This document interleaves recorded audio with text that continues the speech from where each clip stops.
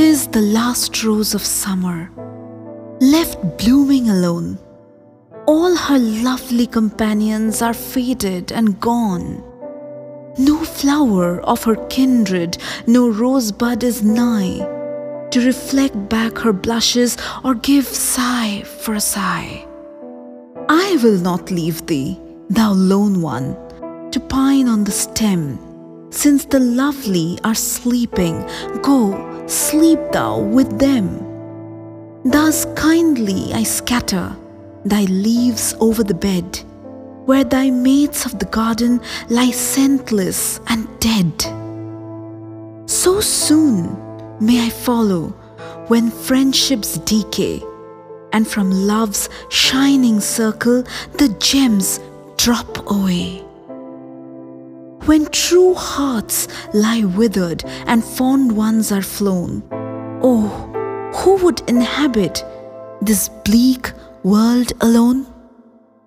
The Last Rose of Summer, a beautiful poem by Thomas Moore, an Irish writer, poet and lyricist. Moore is celebrated for his mesmerizing Irish melodies. His creation and setting of English language verses to old Irish tunes paved the bridge not only between two popular languages of Irish and English, but also brought these two cultures closer. Now, why I chose this particular poem? Well, the weather in this part of the world, in United States, demands a poem like this. Leaves are falling off, winter is crawling in, mornings are chilly, nights are freezing. I couldn't have thought of a better poem than this one. Also, there's another reason to celebrate Irish literary excellence, and you'll get to know more in a little while.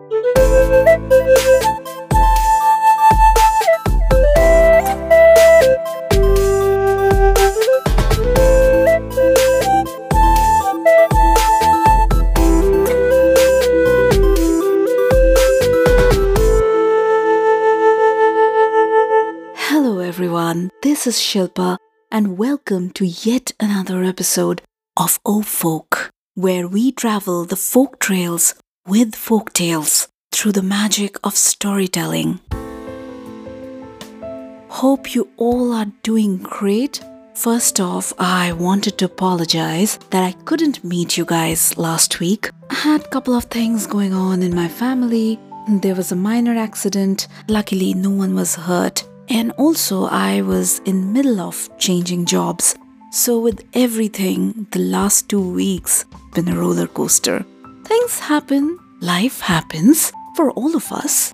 We have to take care of those as and when they come in, but we always long to come back to something we love deeply. We cannot keep ourselves away from that for much long, right? This podcast, you guys out there hold that very, very special place in my life. This is my zen. This is my zest. Couldn't stay away from you guys much long, so here I am. In the last episode, we celebrated Halloween with myths and legends behind that tradition. That took us to Ireland, and while reading and researching about Halloween traditions, I learned so much about the ancient and fascinating culture of Ireland and how strong the oral folktale tradition of that country is. And obviously, I had to explore more. Trust me, the more I read, the more mesmerized I was. So, this episode and the next, we will celebrate Ireland through some Irish, very, very rare folk stories. This is a key reason I started today's episode celebrating one of the most popular Irish poets of all time, Thomas Moore.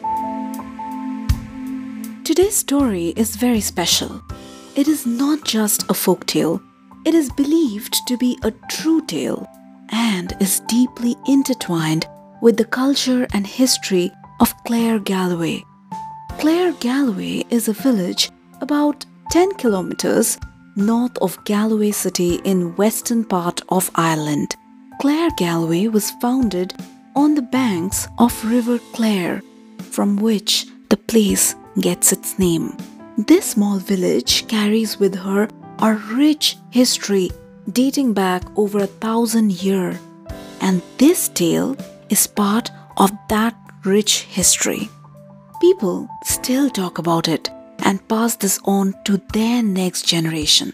So without wasting any more time, let's jump straight into the story. You are listening to O Folk with me, Shilpa. There was a farmer named William O'Rooney living near Clare, Galloway. One day, his landlord came yelling at him and said, "You have 3 years' rent due, and unless you pay me within a week, I'll throw you on the road." William begged his landlord for some more time. "I'm going to Galloway with a load of wheat tomorrow," he said, "and when I get the price for it, I'll pay you." Next morning, he started for Galloway with his heap of wheat. After traveling a couple of miles, a gentleman suddenly came out of the blues and asked, "Are you trying to sell all that wheat?" William nodded. "I will buy it all for you," said the gentleman, "and you will get the highest price. But on one condition. Take your cart down this little road on your left-hand side, turn down, and do not stop until you reach a big house in the valley. I will be there to give you your money." When William reached this big house, he thought to himself he had never known this house existed, although he was born and raised here and he knew every house in the neighborhood. When he reached, a little boy came out and said, "100,000 welcomes to you, William O'Rooney," then put a sack on his back and went in with it. Another little boy came out and welcomed him the same way, put a sack on his back and went in again. This way, many more little boys came and did the same thing. The last one told William to go inside. He said the master was waiting for him at dinner. Before William could finish his dinner, he was in deep sleep and fell under the table. Then the other man magically created a false man like William and sent him back home. This fake man returned to William's wife with a horse and a cart, went into the room, lay down on the bed, and suddenly died in his sleep. Next morning, people figured out about his death and burst out in mourning. No one was sure what's the reason of the death, but it is what it is. The wife washed the body and buried him, but she was not majorly sad because William was an old man and she was young. William's wife had a servant and she said to him, "You have to marry me." "But there was just a death in the house. It's too early. We should wait for at least 1 more week," said the boy. On the other hand, in that big house, William was sleeping for 7 days and 7 nights. On the 7th day, a little boy came to him, woke him up, and said, "You have been asleep for a week, but we have sent back your horse and cart home. Now here's your money. You can take this and go home." William just couldn't figure out what's happening around him, but he got his money, so he took it and went back home. It was late at night when he reached, so nobody saw him. That same day in the morning, his wife and servant got married. The wife promised to give a pig to the father of the local church as a prize and gift in exchange of getting them married. William knocked on the door. The wife and the servant were just about to go to bed. They asked, "Who's it?" "It's me, William, your husband. Please open the door." When they heard the voice, they both could identify it. They were surprised, perplexed, and scared, all at the same time. The wife said, "This cannot be real. I'm not going to open the door. You are dead. Go back to your grave, you old ghost. I'll organize a memorial service for you tomorrow. Maybe that will soothe your soul. William was completely astonished at this behavior. He got angry too because he was tired. Wait till tomorrow morning, shouted angry William. I will give you the price for this hideous joke. Then he went to the stable where his horse and the pig were, lay down on the straw and fell asleep. Next morning, the priest sent a little boy to fetch the pig that he got as a gift to get William's wife married to that servant. When the boy came to the door of the house, the wife asked him to go to the stable and pick up the pig.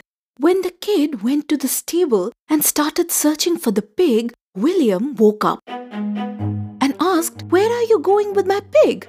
The boy got scared. Without wasting a single moment, he was out of the stable within a blink. He ran as fast as he could, never looking back, with his heart almost coming out of his mouth with terror. The boy came straight to the priest and elaborated on what just happened. Obviously, the priest did not believe him. He rather thought the boy was lying.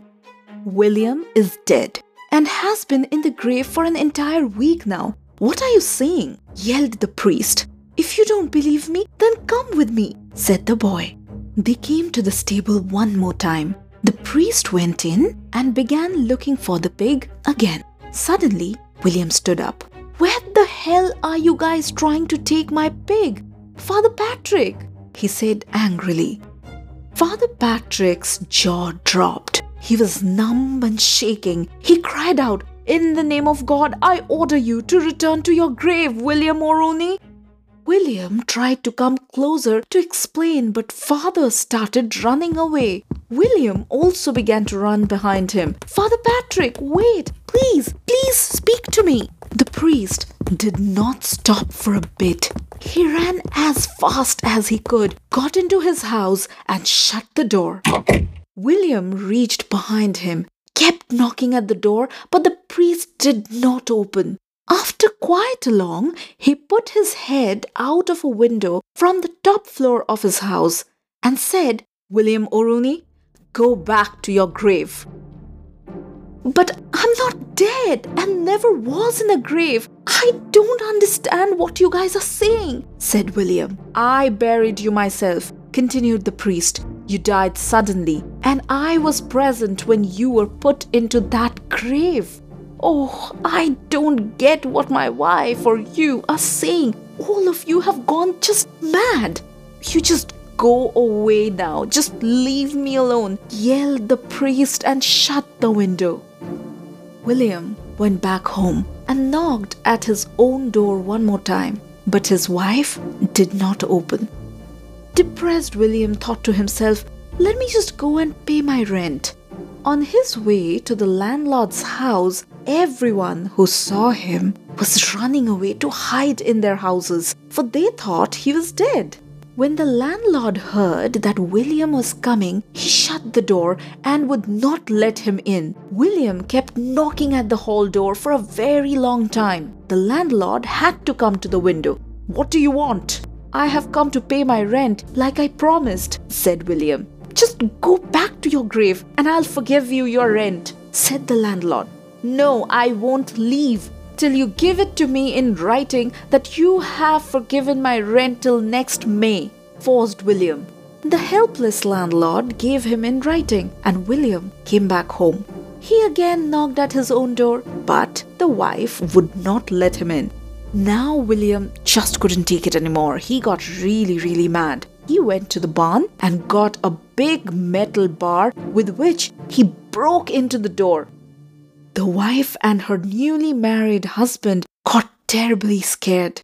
After barging through the door, he asked his wife, "Why did you think I was dead?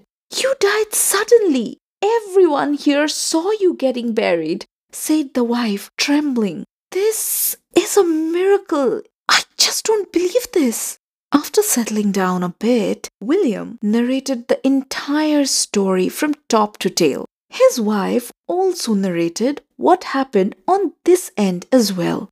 Listening to everything, William said, I will go to the grave tomorrow and will find out who you buried in my place. Next day, William brought a lot of men with him to the churchyard, dug open the grave and lifted the coffin. As soon as the coffin opens, a big black dog jumps out of it and immediately starts running. William and the other men also follow the dog. The men following it ran into the big house where William met that stranger and fell asleep. As soon as the dog reached there, the ground hurled open and the house went down, and nobody ever saw it from that point onwards. The house seemed to vanish in the air just like that, but the big hole is said to be still seen till this date. It is said that William lived for many years after this incident. He left behind great wealth. In Clare, Galway, people still remember him through this story, especially the older generations, and they happily pass on this story to their next. Most folk tales carry with them a moral of some sort. However, this story plain and simply suggests that it is so bad to come back from the death. A version of the story can be found in this amazing book called Beside the Fire. This is a collection of little-known Irish folk tales translated in English by Douglas Hyde in 1890. This book is available as a free online resource on open public domain in the website of the Project Gutenberg eBooks, so you can check it out. Douglas Hyde said that Irish-English translation was difficult as both languages are opposed to one another in spirit and idiom.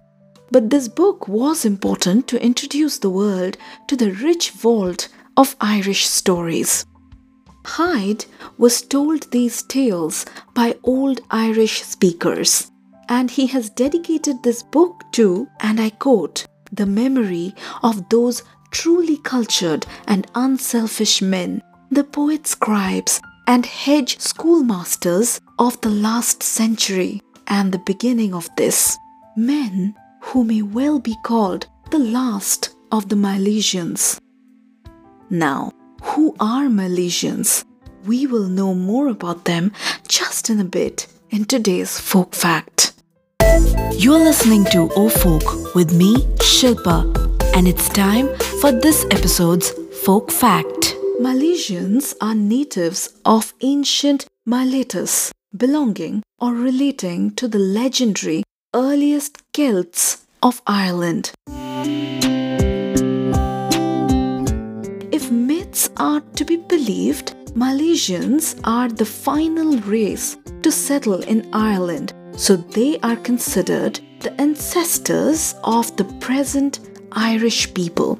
Milesians are Gaels, meaning people practicing Gaelic culture and speaking Gaelic languages.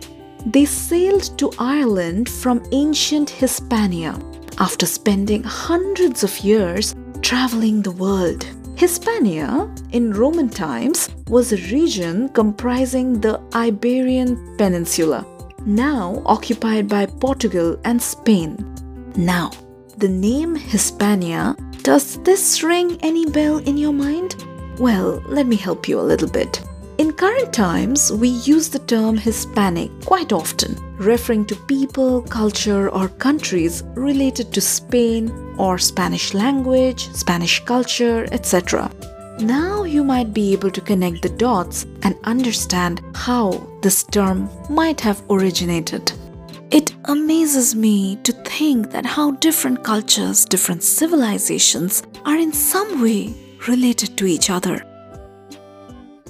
That's all I have for you guys in this episode. I hope you found this ancient Irish tale fascinating and could get a little glimpse into the culture.